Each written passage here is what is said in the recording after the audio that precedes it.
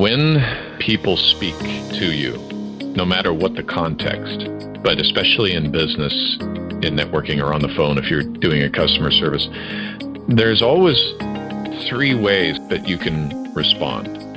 You can respond negatively, and some of these reps do that.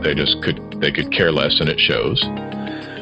You can do sort of middle of the road, which is, I think, where the vast majority of people who do the job land. They do what they're supposed to, but they don't go beyond that. They're not interested, in other words, in who the person on the other end of the line is. They're just not thinking to pay attention to that. Welcome to the Secrets of Success podcast. I'm your host, Dr. Ken Keys. How many listening think that your interpersonal or emotional intelligence skills contributes to your success or other success? Well, of course, we know the answer is a lot, right? We know that it does. Is that people who are socially awkward or have no interpersonal communication skills, they really do go down the list as far as the ability to be successful, not from a judgment point of view, but from a competency point of view. So today's guest, Paul Edwards, is an international bestseller, and he's host of the Influencer Networking Secrets podcast. So we're going to talk about, or we have talked about already in this show, about really our interpersonal communication, some mindset. What is it we need to do to be able to influence others in a positive way, not in a manipulative way, not in a way to be able to kind of get your own way, but also, or really from the other side, is to be able, how do I serve others so that people want to give back to you?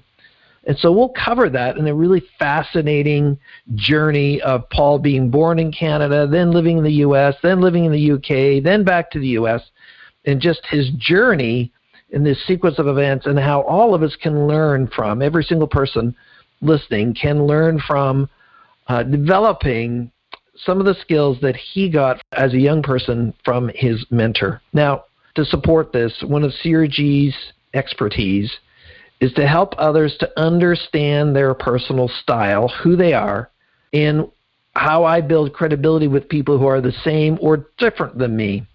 And so we have spent last year, we worked really hard, and we launched it this year, depending on when you're listening to this show, our new e-course, Why Aren't You More Like Me, based on my book, but also based on our #1 best-selling assessment, the Personal Style Indicator, where participants said, hey, this is the best assessment on personal style and personality I've ever taken. And that's their feedback to us. But that course will really equip you with the insights, the step-by-step, the practical applications to be able to have emotional and interpersonal intelligence at a whole new level. So on top of that, in today's show, Paul really shares his insights from being an international bestseller, as also really teaching others on how to influence. Welcome, and thank you for listening to this show. If you like what we're doing, please pass it on, let other people know, share, leave a positive comment in whatever platform you're listening on. Here's our show with Paul Edwards, and thank you for listening. Welcome to the Secrets of Success podcast. I'm your host, Dr. Ken Keys. Well, today is about connecting with others, and we have an expert in that space around networking. And of course, old school is networking just sort of in person, and I suspect that our expert today will give us different ways about how we reach out, how we try to be authentic, all these different things. So welcome to the show today, Paul Edwards. Paul, welcome for joining us. Ken, thanks so much for having me. It's a pleasure to be with you today. Well, you have your own podcast, and we'll get into that promotion later on, but you have a book, Business Beyond Business. But before we get into your expertise, Paul, a little bit about your story. Where did you grow up? Well, it's funny you should ask, as I appear on a Canadian podcast, because I actually hail from Edmonton, Alberta, originally. Really? Well, we'll forgive you. Yeah.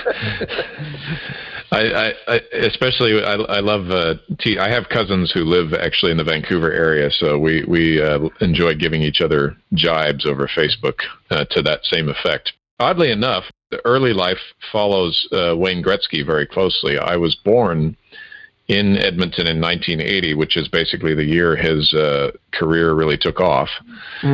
And then I grew up in going to elementary school. It was the city of champions. It was a special place to be in the 1980s because of the excitement around the hockey team, and it was generally good economic times.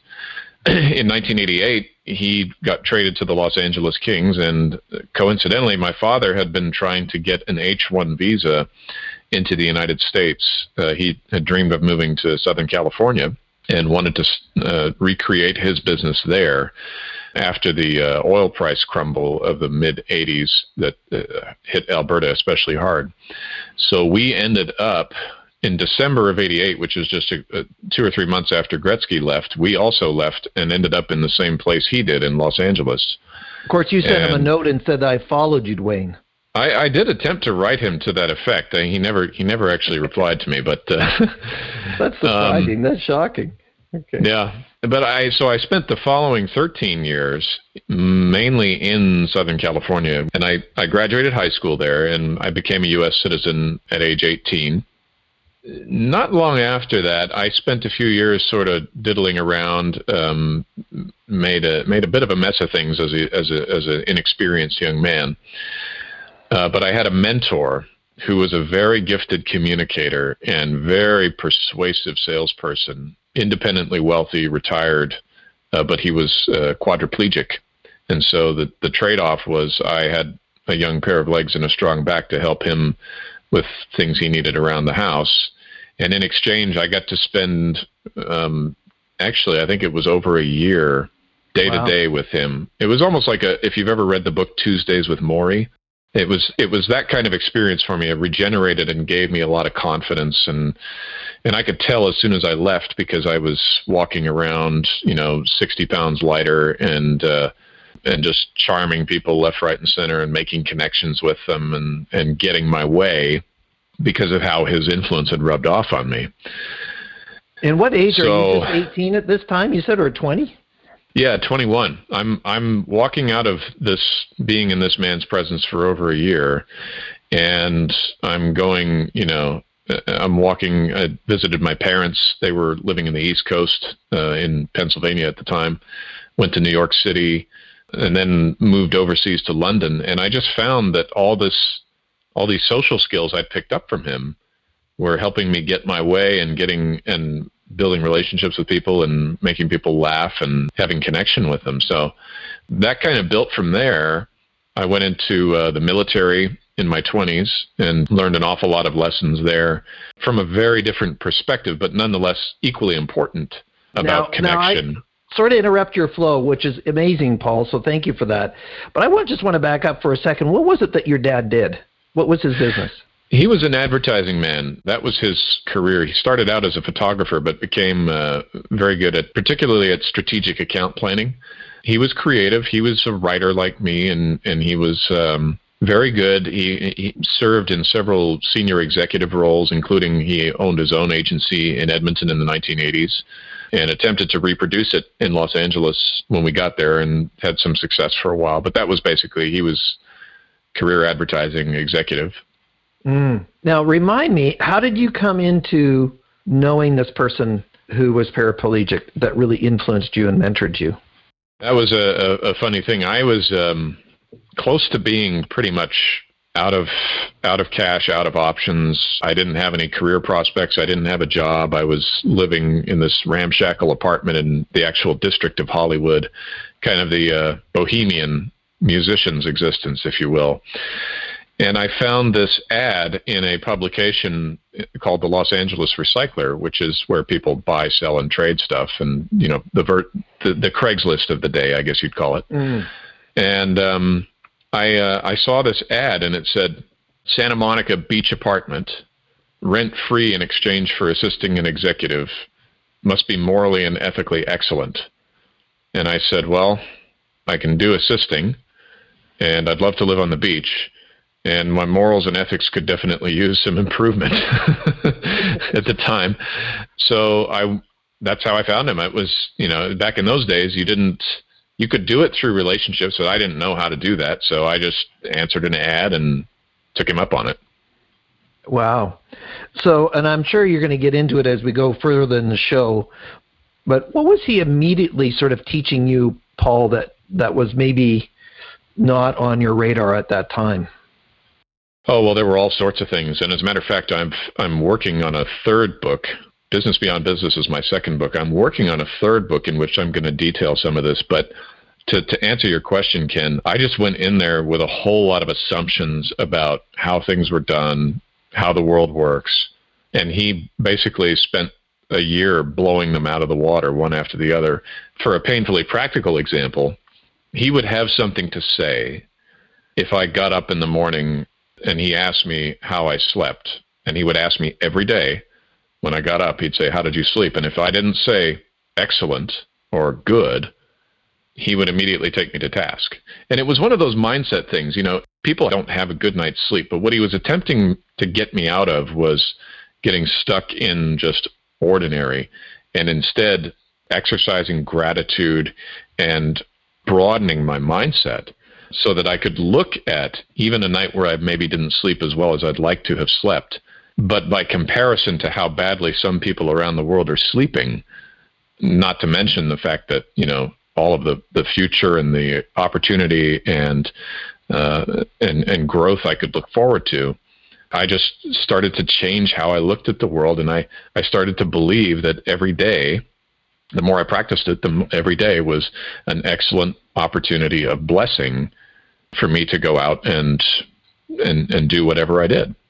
Isn't mindset so important in how, if you think about the work that you're doing now, and we'll get into London here in a minute, is just how many people just don't even pay attention to this? It's an unfortunate thing. What I keep seeing over and over, Ken, is that the unique thing about us as human beings, as distinct from animals, is that we have such a powerful ability to change that we have such a remarkable ability to reframe how we look at any given situation, including ones that are painful, destructive, setting back, etc. We have the ability to say in the moment, this isn't what I wanted. I acknowledge the discomfort of this, but it doesn't mean it's over. It doesn't mean I've blown it. It doesn't mean I don't get another opportunity. It doesn't mean anything. It just means not today, but at another time, there'll be another time. Yeah, for sure. And I'm sure we'll delve into this a little bit more as we go forward, but it's something that we teach here and just how important it is as far as mindset and what the difference that it makes. And you're a prime example of that. And thank you for sharing that. Now, you're using all these interpersonal, emotional intelligence, communication skills. Mm-hmm. And you said earlier in the interview that you said, well, I was getting what I want. Well, what was that now that you were in Europe? Well, as an example, when I got to London, I was just hit the ground running, find a job. What motivated you to go to London? Here you are, you have all of the U.S. to kind of plug into. What was motivating you to go over to the U.K.? Well, for starters, my dad is British. So he had been careful to make sure that I had a British passport available at the time, because native-born British citizens can bequeath their citizenship to the first generation. I'm not sure if that's still the rule, but it was at the time. On top of that, my mentor, who I was living with in Southern California, told me, he proposed it to me one day. He said, "Have you ever thought about traveling?" And my mind just made decisions so quickly in those days. And I said, no, but now that you mention it, I have family. I had family that I could land safely with in London. I had been to London before. And I also found myself very comfortable among Europeans and other colonials, South Africans, Australians, New Zealanders, all the legacy of the British Empire. The people, I found I could get along with them very easily. Probably a little bit more attuned to some of the subtleties of their cultures than the average American, just because of my background.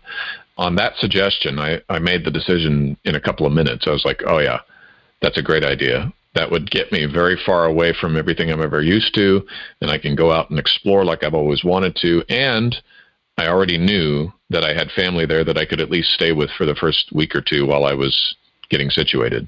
Mm-hmm. Awesome. So off you go to the UK. Now what? Yep. Yeah. So the first thing was I was like, I'm gonna find a job as soon as possible. I don't want to be calling my father and asking him for money, and I'm definitely not interested in not having a job, not having an income.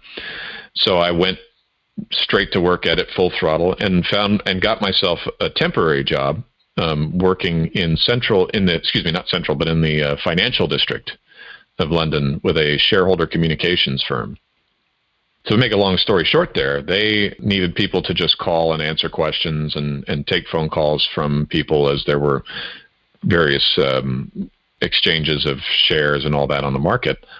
But by now, I'm taking these calls under the rubric of how I had watched my mentor handle himself on the phone.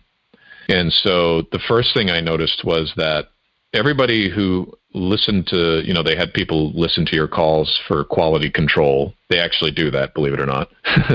Yeah, you often wonder. Yeah. And everybody who listened to my calls just absolutely loved them. They said, you're conversational, you get the people engaged, you make what is otherwise a rather tedious and boring call interesting. And then, so in December of, this is 2001, there was a big cut of a bunch of temp people, and a bunch of people lost their jobs, but they kept me. And it was maybe me and one other person that they kept on staff for a further several weeks before the bottom really dropped out, and then they had to let everybody who wasn't permanent go. And it would be like, they'd probably pick them up back in the new year. But in the meantime, I had decided, well, I'm going to go look for a job that's a little bit closer to where I live, because I wasn't living in the financial district. I was living over in West London. So I interviewed with a company there called OneTel, which ended up becoming the number one competitor to British Telecom in their customer service line, and got hired. And that was a huge relief for me. And then over the 7 months that I worked there, they first promoted me to team leader in customer service. Then they launched a new mobile product, and they said, everybody send us your best rep from your team. So they sent me. And then I got promoted to team leader on the mobile product, because I was the only one who knew how to deal with the escalated calls and the angry customers and all of that. So it was just, I just kept getting advanced, and I kept getting promoted, and people kept appreciating what they saw and how I spoke and how I dealt with people. It was just, I was like, there's something to this. I don't know what it is yet, but I'm going to keep pursuing it and finding out, because it works. So when you think about it, Paul, and of course, as a customer service sales trainer, it is amazing how many individuals who are in these call centers don't have communication skills. Yes. With you, what was it that you were doing there? And, we'll get into this networking thing here in a minute, but what were the communication nuances that you were using that every single person listening to this podcast could use as they interact with others that the rest of the team members were maybe oblivious or not doing? What are some of the components, the elements, Paul, being conversational, listening, whatever, that you were deploying on a day-to-day basis that was causing this success to occur for you? That's an interesting question. And probably the best way I can think to answer this, Ken, is to say that when people speak to you, no matter what the context, but especially in business, in networking, or on the phone, if you're doing a customer service, there's always three ways, I think, that you can respond. You can respond negatively, right? When some of these reps do that, they could care less, and it shows. You can do sort of middle of the road, which is, I think, where the vast majority of people who do the job land. They do what they're supposed to, but they don't go beyond that. They're not interested, in other words, in who the person on the other end of the line is. They don't care. They're just not thinking to pay attention to that. For whatever reason, I can't tell you why. For whatever reason, it's not a huge on their priority list to reverse that. But I walked into this position and I said, I'm going to talk to these people much the same way that I'd watch my mentor talk to people on the phone. And he never had a dull, boring conversation. Never, ever, ever.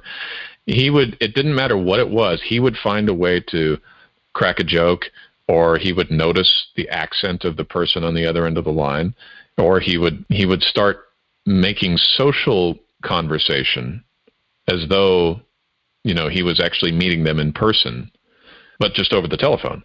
So I remember the first time I did this, when I was still in the shareholder communications firm, we were all taking turns demonstrating our ability to follow the script or the general way they wanted the phone conversations to go. And I did the whole thing, just a moment here while I look up your information to the person on the other end of the line. And most people will stop at that, and there'll be a long period of silence while the computer that the operator is looking at boots up the account information. Mm-hmm. And I decided I was going to fill that silence. And so what I started, I remember the guy, I even remember the face of the guy that I was doing this with, because I could see him at the other end of the room on his headset pretending to be the customer. So I said, "How was your weekend?" And he wasn't expecting that. I saw his eyes look up over the desk at me, and he started smiling. And then he answered, he's like, "Oh, my weekend was great. Thank you. And how was yours?" And so it just starts.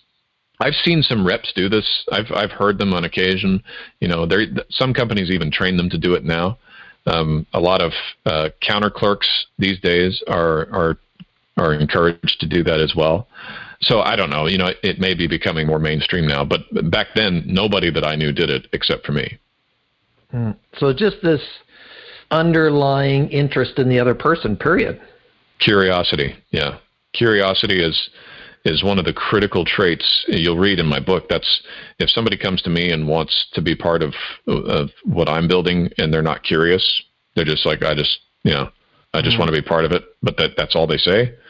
I'm probably not going to do business with them because I'm a curious person and I like to do business with curious people. It's interesting, Paul. One of the things my wife and I do, we play a bit of a game, and we're going to get into your 10 secrets here in a second, but I think it just behooves everybody who's listening. We go out socially and we play a game to say, can we go the whole night where nobody asks us a single question? And we've been able to achieve that, not sort of intentionally. It's just that nobody else is interested in asking a question of, "Paul, well, how are you doing?" Or, "Paul, how's your business going?" Or, "Paul, what's new with your daughter?" Or, "Paul, what's new with your wife?" Paul, what's new with your house? Nobody asks, or what's new with your business. They just are focused on themselves. And if we continue to ask questions, they never stop that flow. So yeah. I've actually seen and been in rooms with people who are extremely educated, PhDs, that kind of stuff, and very little social skills to ask about other people and what's important to them.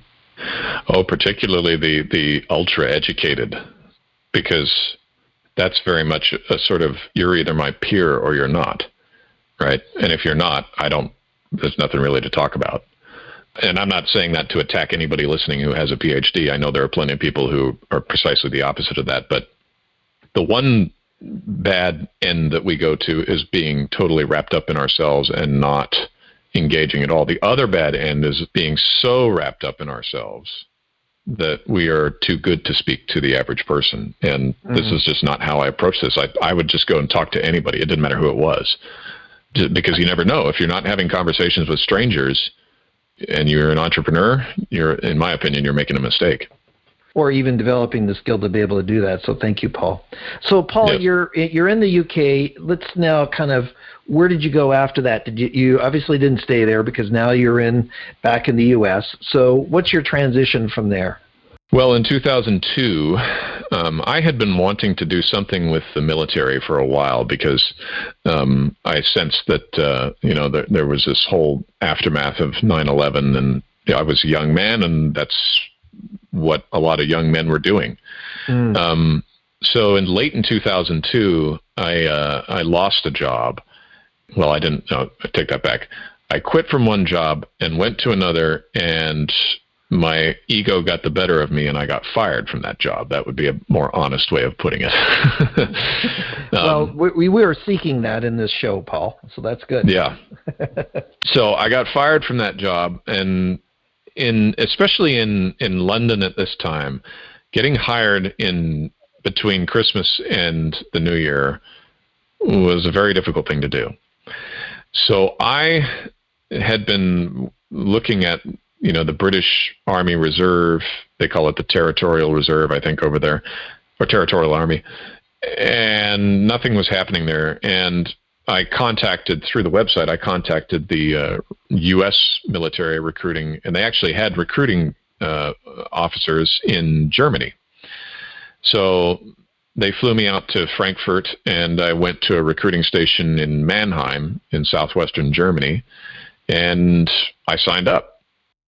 And that took me to basic training back in Missouri for a couple months, and then I went, and my first duty station was Germany. And that lasted a little while, but the main reason they sent me there, it turned out, was they were getting the right kind of person, the right number of personnel for that unit to deploy to Iraq. And so I ended up spending most of 2004 and the first 2 months of 2005 in Diyala province in Iraq with the 2nd Battalion, 2nd Infantry, which is now famous for the Battle of Fallujah in 2004. And then during that time in Germany, I also met my wife, who was an American civilian. She was there working for Northrop Grumman as a contractor. So when I got back from Iraq, we got married, and then we got orders to come to Joint Base Lewis McChord, which is right here by Seattle and Tacoma. And so that's how we ended up here, and then we've been here for 14 years now. Now, when did you get out of the military? I finished my active service in 2008, and so I went to complete a degree at Pacific Lutheran University in Tacoma, starting in the fall of 2008. But I also had a little bit of time left on my contract, so I stayed in the reserves in a public affairs unit learning, and so that dovetailed with my degree in communications, was writing news stories and press releases and photojournalism. Cool. What were some of the principles? My uncle is a retired colonel. He was stationed in Lahr, so I'm familiar with that area that you were in Germany. What were some of the principles you learned there in the military that the audience could glean from? Well, in my first book, I wrote about this to some extent, because one of the downsides, if you're a very extroverted talker who likes to chat with people, likes to make conversation, the military will help you pare that back a little bit. And what I mean by that is you learn very quickly to pay equal attention to different types of people. And not all of these people, even though they're wearing the same clothes you are, they have a very different style of relating. And this is something that was missing for me as a category. I didn't understand why some people seemed cold to me. Others seemed like they wanted to make some degree of conversation, and then there were others that I really got along with. So I wrote about it in my first book, and I said, one thing I learned is that anytime you're joining a new group, and I transposed this to a networking group, anytime I start attending a new group where I don't know everybody, I fall back on what I learned in the military, which is, as soon as you join a new unit, you're brand new to the platoon. You just watch for a little while. You don't say much unless people speak to you. You don't just come out and start making chit chat, because what that does is it makes all of the people who have been there for a long time uncomfortable, or in some cases it can incite them against you. So I hate to use the term pecking order, but it is kind of like that. And it's actually a very useful principle when you're meeting new people. As good as it can do you to be curious about people, it can also be equally useful to just sit and let the pre-existing dominant personalities interact and start to watch how things happen. And so I incorporated that into my strategy as well.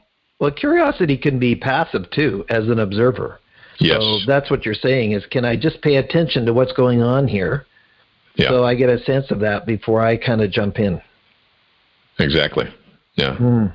So now you're back here. Sorry, go ahead.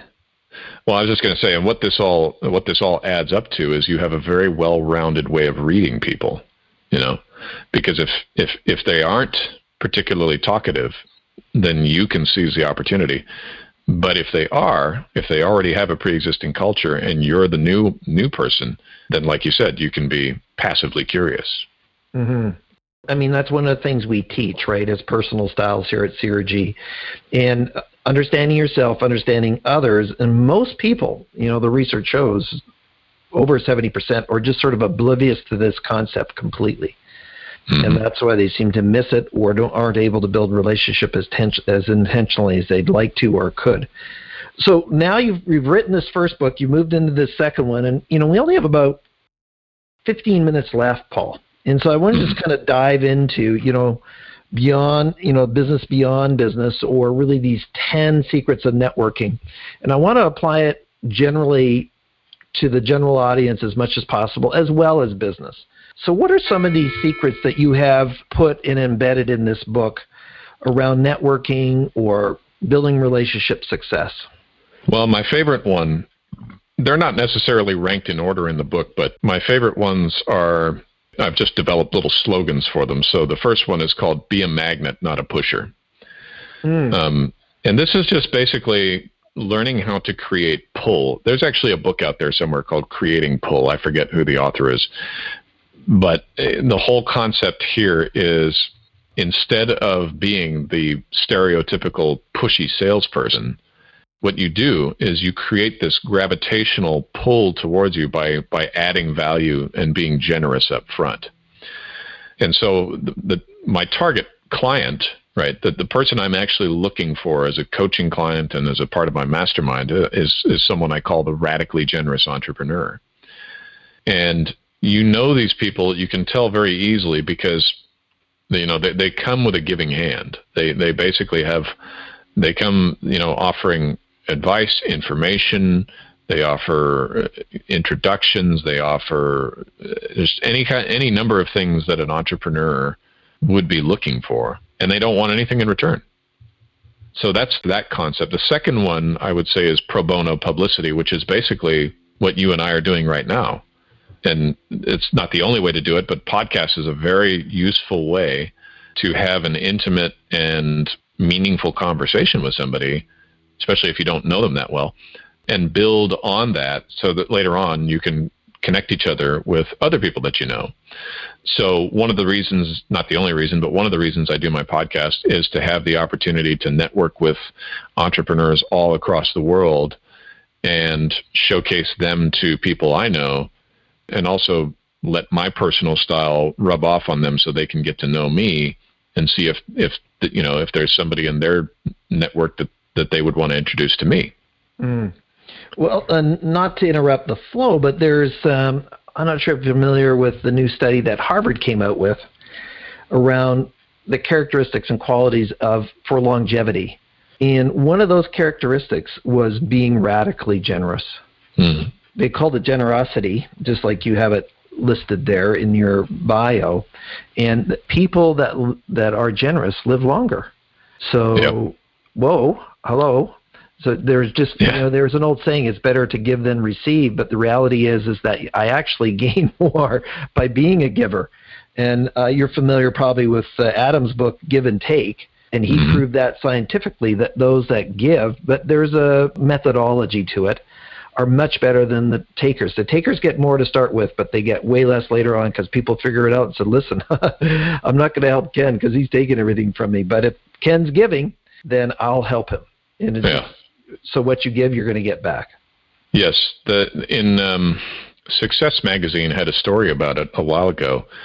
There are the very, very top 1% of the 1% of the most successful entrepreneurs on the planet are also far and away the most generous, even though they are also the richest. And it's not to downplay the generosity of anybody else. It's just to say that there's a common trait among them. It's one of those, what's the word I'm looking for? It's a key performance indicator almost, right? It's like, if you aren't practicing this as a routine, as a way of life, you are less likely to be among the very most successful people on the planet.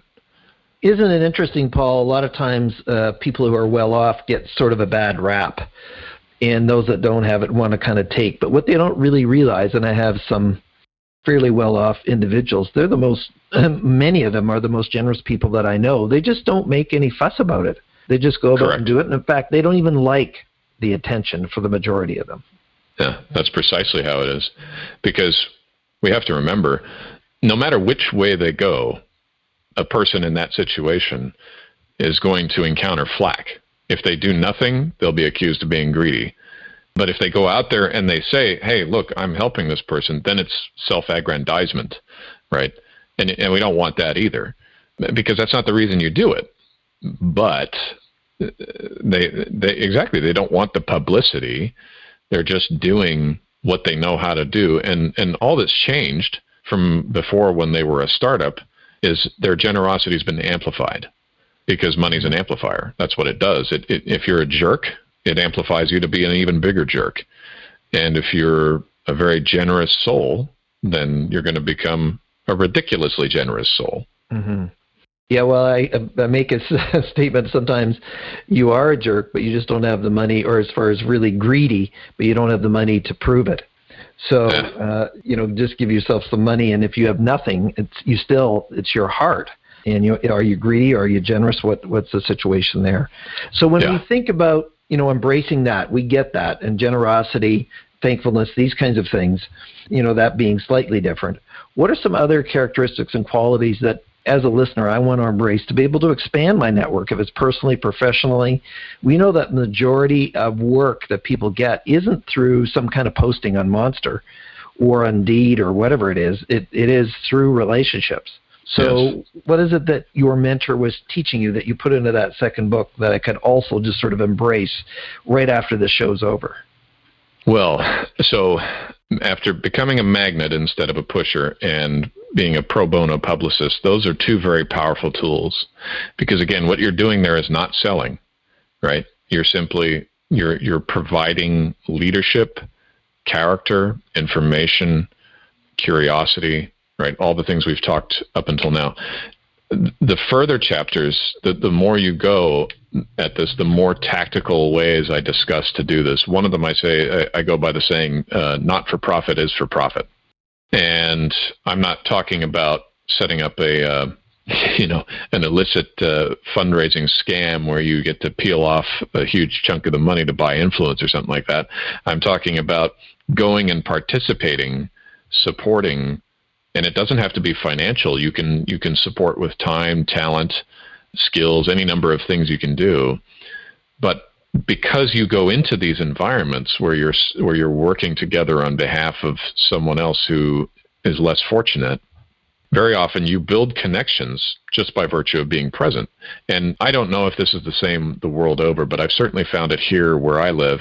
Most nonprofits, their boards and their volunteers are made up predominantly of entrepreneurs, because entrepreneurs possess the freedom to move about the marketplace without having to be tied to an office necessarily. So I just kept noticing that every time I would work as a fundraising chair, or in serving on a board somewhere, or just showing up to volunteer for a work day, that kind of thing, I'd make really good connections and have really good conversations with other people in business. And that alone set a distinction for me against the other. I was in the insurance business at the time, so it's the other 500 people who do what I do. Because you're in that community leadership. You're seen as giving. You're seen as being generous with your time, your capability, your gifts, versus maybe hoarding that for your own purposes. Correct. And I go on to point out in the ensuing chapters after that there's a very deliberate and effective way you can think about how to network with people who are what I call dream connections, right? People who are very influential, civic leaders, politicians, celebrities, very big names in certain industries. But at the end of that chapter, I get on to say, if you have a meeting with somebody like this coming up, then keep these things in mind. But for the rest of us, the whole point of learning these tactics is that we get to practice them on the average, ordinary people that we're already networking with. And that's how you position yourself to be prepared when a big name does cross your path, right? Then you know exactly what to do, because you've already practiced it 100 times on everybody else that you come across in your network. Mm. When just to take the opposing view for a moment, what are some reasons that people don't do some of these basic communication, emotional intelligence, networking things. What gets in the way of them sort of embracing what seems to be apparent common sense? Boy, if I knew that. Here's the thing. I think most people I've met in business probably can do a lot of these things, but they can't do them at much more than a 50 to 60% level, right? So they could, in other words, they could get, in the old grading system, they could probably get a D or a C minus in the category, but they don't know how to move on to the B's and the A's. In other words, they don't know how to really drive this home. And a lot of times, going back to mindset, which we talked about at the opening, Ken, that just isn't a category for them. As an example, when I was in my second job in the insurance business, I was at Liberty Mutual Insurance in Tumwater. And they said something to me that pretty much sparked the whole networking thing. And the branch manager said to me, look, we don't want you to be in this office most of the time. If you're here, you should be binding coverage on a policy, closing business, in other words, or you're here because the customer wants to meet you here. But other than that, we shouldn't see much of you. And I didn't really understand it at the time, but what he was getting at was he wanted us to be visible in the community. And he understood that repetition and drive and determination in personal relationships would bring about the results that we wanted. So I took it to heart. I didn't really know how to start, but I did understand the concept of being 80% out of the office. And so I started going to every single networking opportunity I could find. And I started doing trade shows and setting up tables and, passing out prizes and collecting information and calling people and closing business. And over time, what happened was I began to be a very predictable face. And the nice thing was we were also going through the big Facebook boom. It was 2013, 2014. So, and I was unafraid to reproduce myself in a video so that I could be in front of people in more than one room at a time, so to speak. And so I just maxed it out and used it to my full advantage. And over the next several years, my business went from doing paid advertising and logging hundreds of miles, going to fairs and functions and events, to where I could just sit in my office and my phone would ring, because I had so many people on whom I'd made such a good impression and had really taken a liking to me that I was top of mind for them when it came to recommending someone as an insurance agent.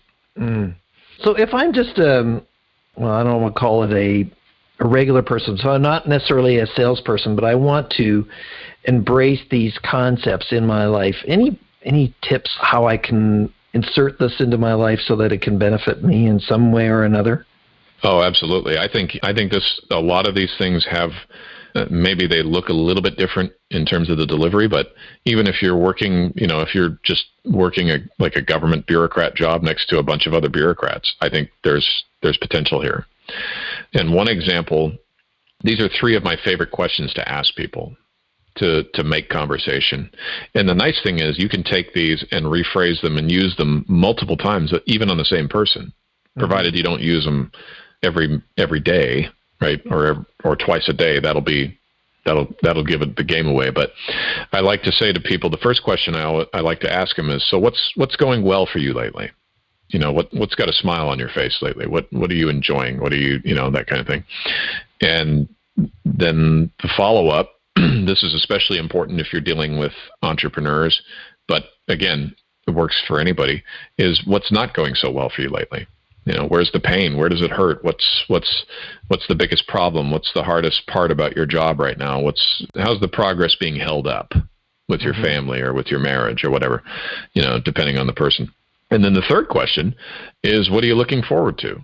Have you got vacations coming up? Have you got, a sports tournament or kids' graduation or something like that?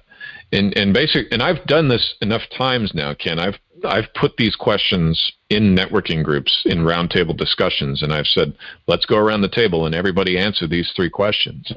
And I've asked them of enough people that just in conversations, and they never fail to produce the results you're looking for, which is people will talk about themselves all day. And when they do it, it's free information. It's just like when they post stuff on Facebook or LinkedIn, and if you have a pre-existing network of people that you've built up and you know, and you're resourceful and you're thoughtful, then all of a sudden you can become a power broker for them. You become the person who says, oh, I know exactly who to talk to about that. I just did it yesterday. I was in an online forum. A guy popped up with a question about who do I turn to for making sure my e-commerce business is ready for it's legal. It's got all the legal language and disclaimers and all that. And I said, I know exactly who you need to talk to. It's my friend Kaylee. She's a trademark lawyer, and she works with clients in all 50 states, and connected them this morning. So, but you wouldn't have known that. You wouldn't have asked the question. There's no way you would have been able to guess it without a question. Well, precisely. And in this case, the nice thing about social media is it also multiplies that in reverse, right? In the same way I can multiply my presence and be in more than one room at once, I can also get people's pain points or people's needs from more than just one single conversation. Absolutely. Now, Paul, we're already running out of time. Can you believe it? Where'd that go? So, it goes. You're a fellow podcast host, so you just have this flow about you. But before we get to your last comments and thoughts, how can people get a hold of you? So you have your book, and you have your podcast, and you have your site. So just share that with the audience today. Yes, for sure. The best place to go is the Paul S. Edwards. So it's Paul S. as in Simon Edwards.com. I have links to all of my podcasts, and there's, if you want to, this is totally voluntary. You can reach out to me over social media if you don't want to do it this way. But any listeners are welcome to download a free copy of Business Beyond Business. You can sign up for the mailing list there if you want to, and if you don't worry about it. I'm happy to provide a copy. Just tell me you heard me on Ken's show, and I'll get you one. But that's the best place to go, thepaulsedwards.com. Awesome. And then the name of the podcast, so people can search for it? Influencer Networking Secrets. Influencer Networking Secrets. So that's great. We'll make sure that everybody that's listening, if you're driving your car right now or jogging, we'll have the links in the show notes so you can go to that later as part of that. So we sure appreciate you being on the show, Paul. Now, to wrap up, what would be sort of this golden nugget, piece of wisdom beyond what you've already shared that would encourage the audience to be successful in their life, either in business or personally? There is a passage from Scripture that you'll have to forgive me. It's in the Gospel of Luke, and I don't have the right wording for it. I'm going to try and summarize it. I could Google it now, but then I'd be making a bunch of noise on my keyboard, which is not good for a podcast. But Jesus says to his disciples, I tell you, use worldly wealth to build friendships for yourselves, so that when you lose it, you'll have people with open arms to receive you. It's something to that effect. And really what this came home for me the day after I got fired from my last insurance job, which was just over a year ago in June of 2018. And that was pretty much what I took to be the sign that the insurance days were over and it was time to become an entrepreneur, to make a long story short. But the day after I got fired, I posted on Facebook, because I had a lot of clients on Facebook, so I wanted to let them know and not leave them wondering what happened to me. I posted that we'd ended the business relationship and I was no longer with my previous company. Ken, I just got to tell you, I was inundated. I mean, instant messages, texts, phone calls, just pouring on me for hours that day from people of all directions who read my post and said, reaching out, hey, I know this company's hiring, we're hiring. Hey, I know this business opportunity if you want to be a part of that. Some people called me to say, I can't believe they fired you. What do you do? Some of my clients were just up in arms that I'd been fired.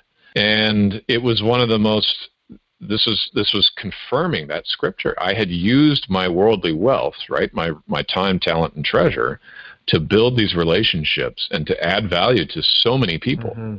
That when they got wind of what sounded like a pretty serious negative thing happening to me, they just came in droves, and it kept going all day. I mean, I couldn't stop it. I would say every time I tried to turn around, there was another message. How'd that make you feel, Paul, at that time? Well, I was profoundly grateful. I had already made up my mind that I was going to try and become what I'm becoming today.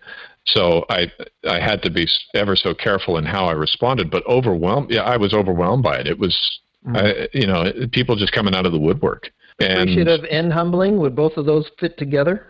Yeah, and not only that, but some of it was exactly who I would expect to do it, but others I hadn't heard from them for a couple of years, and here they were, it was overwhelming, and I was very appreciative and humbled. Well, thank you, Paul. Well, Paul, thanks for spending the time and hanging out with us today. Thanks for having me, and we're looking forward to having you on Influencer Networking Secrets. Well, I look forward to that. SOS listeners, Paul Edwards. And so my encouragement is that when you think about Paul's story, is that wherever we go, we are leaving an impact, either a positive, negative, or neutral.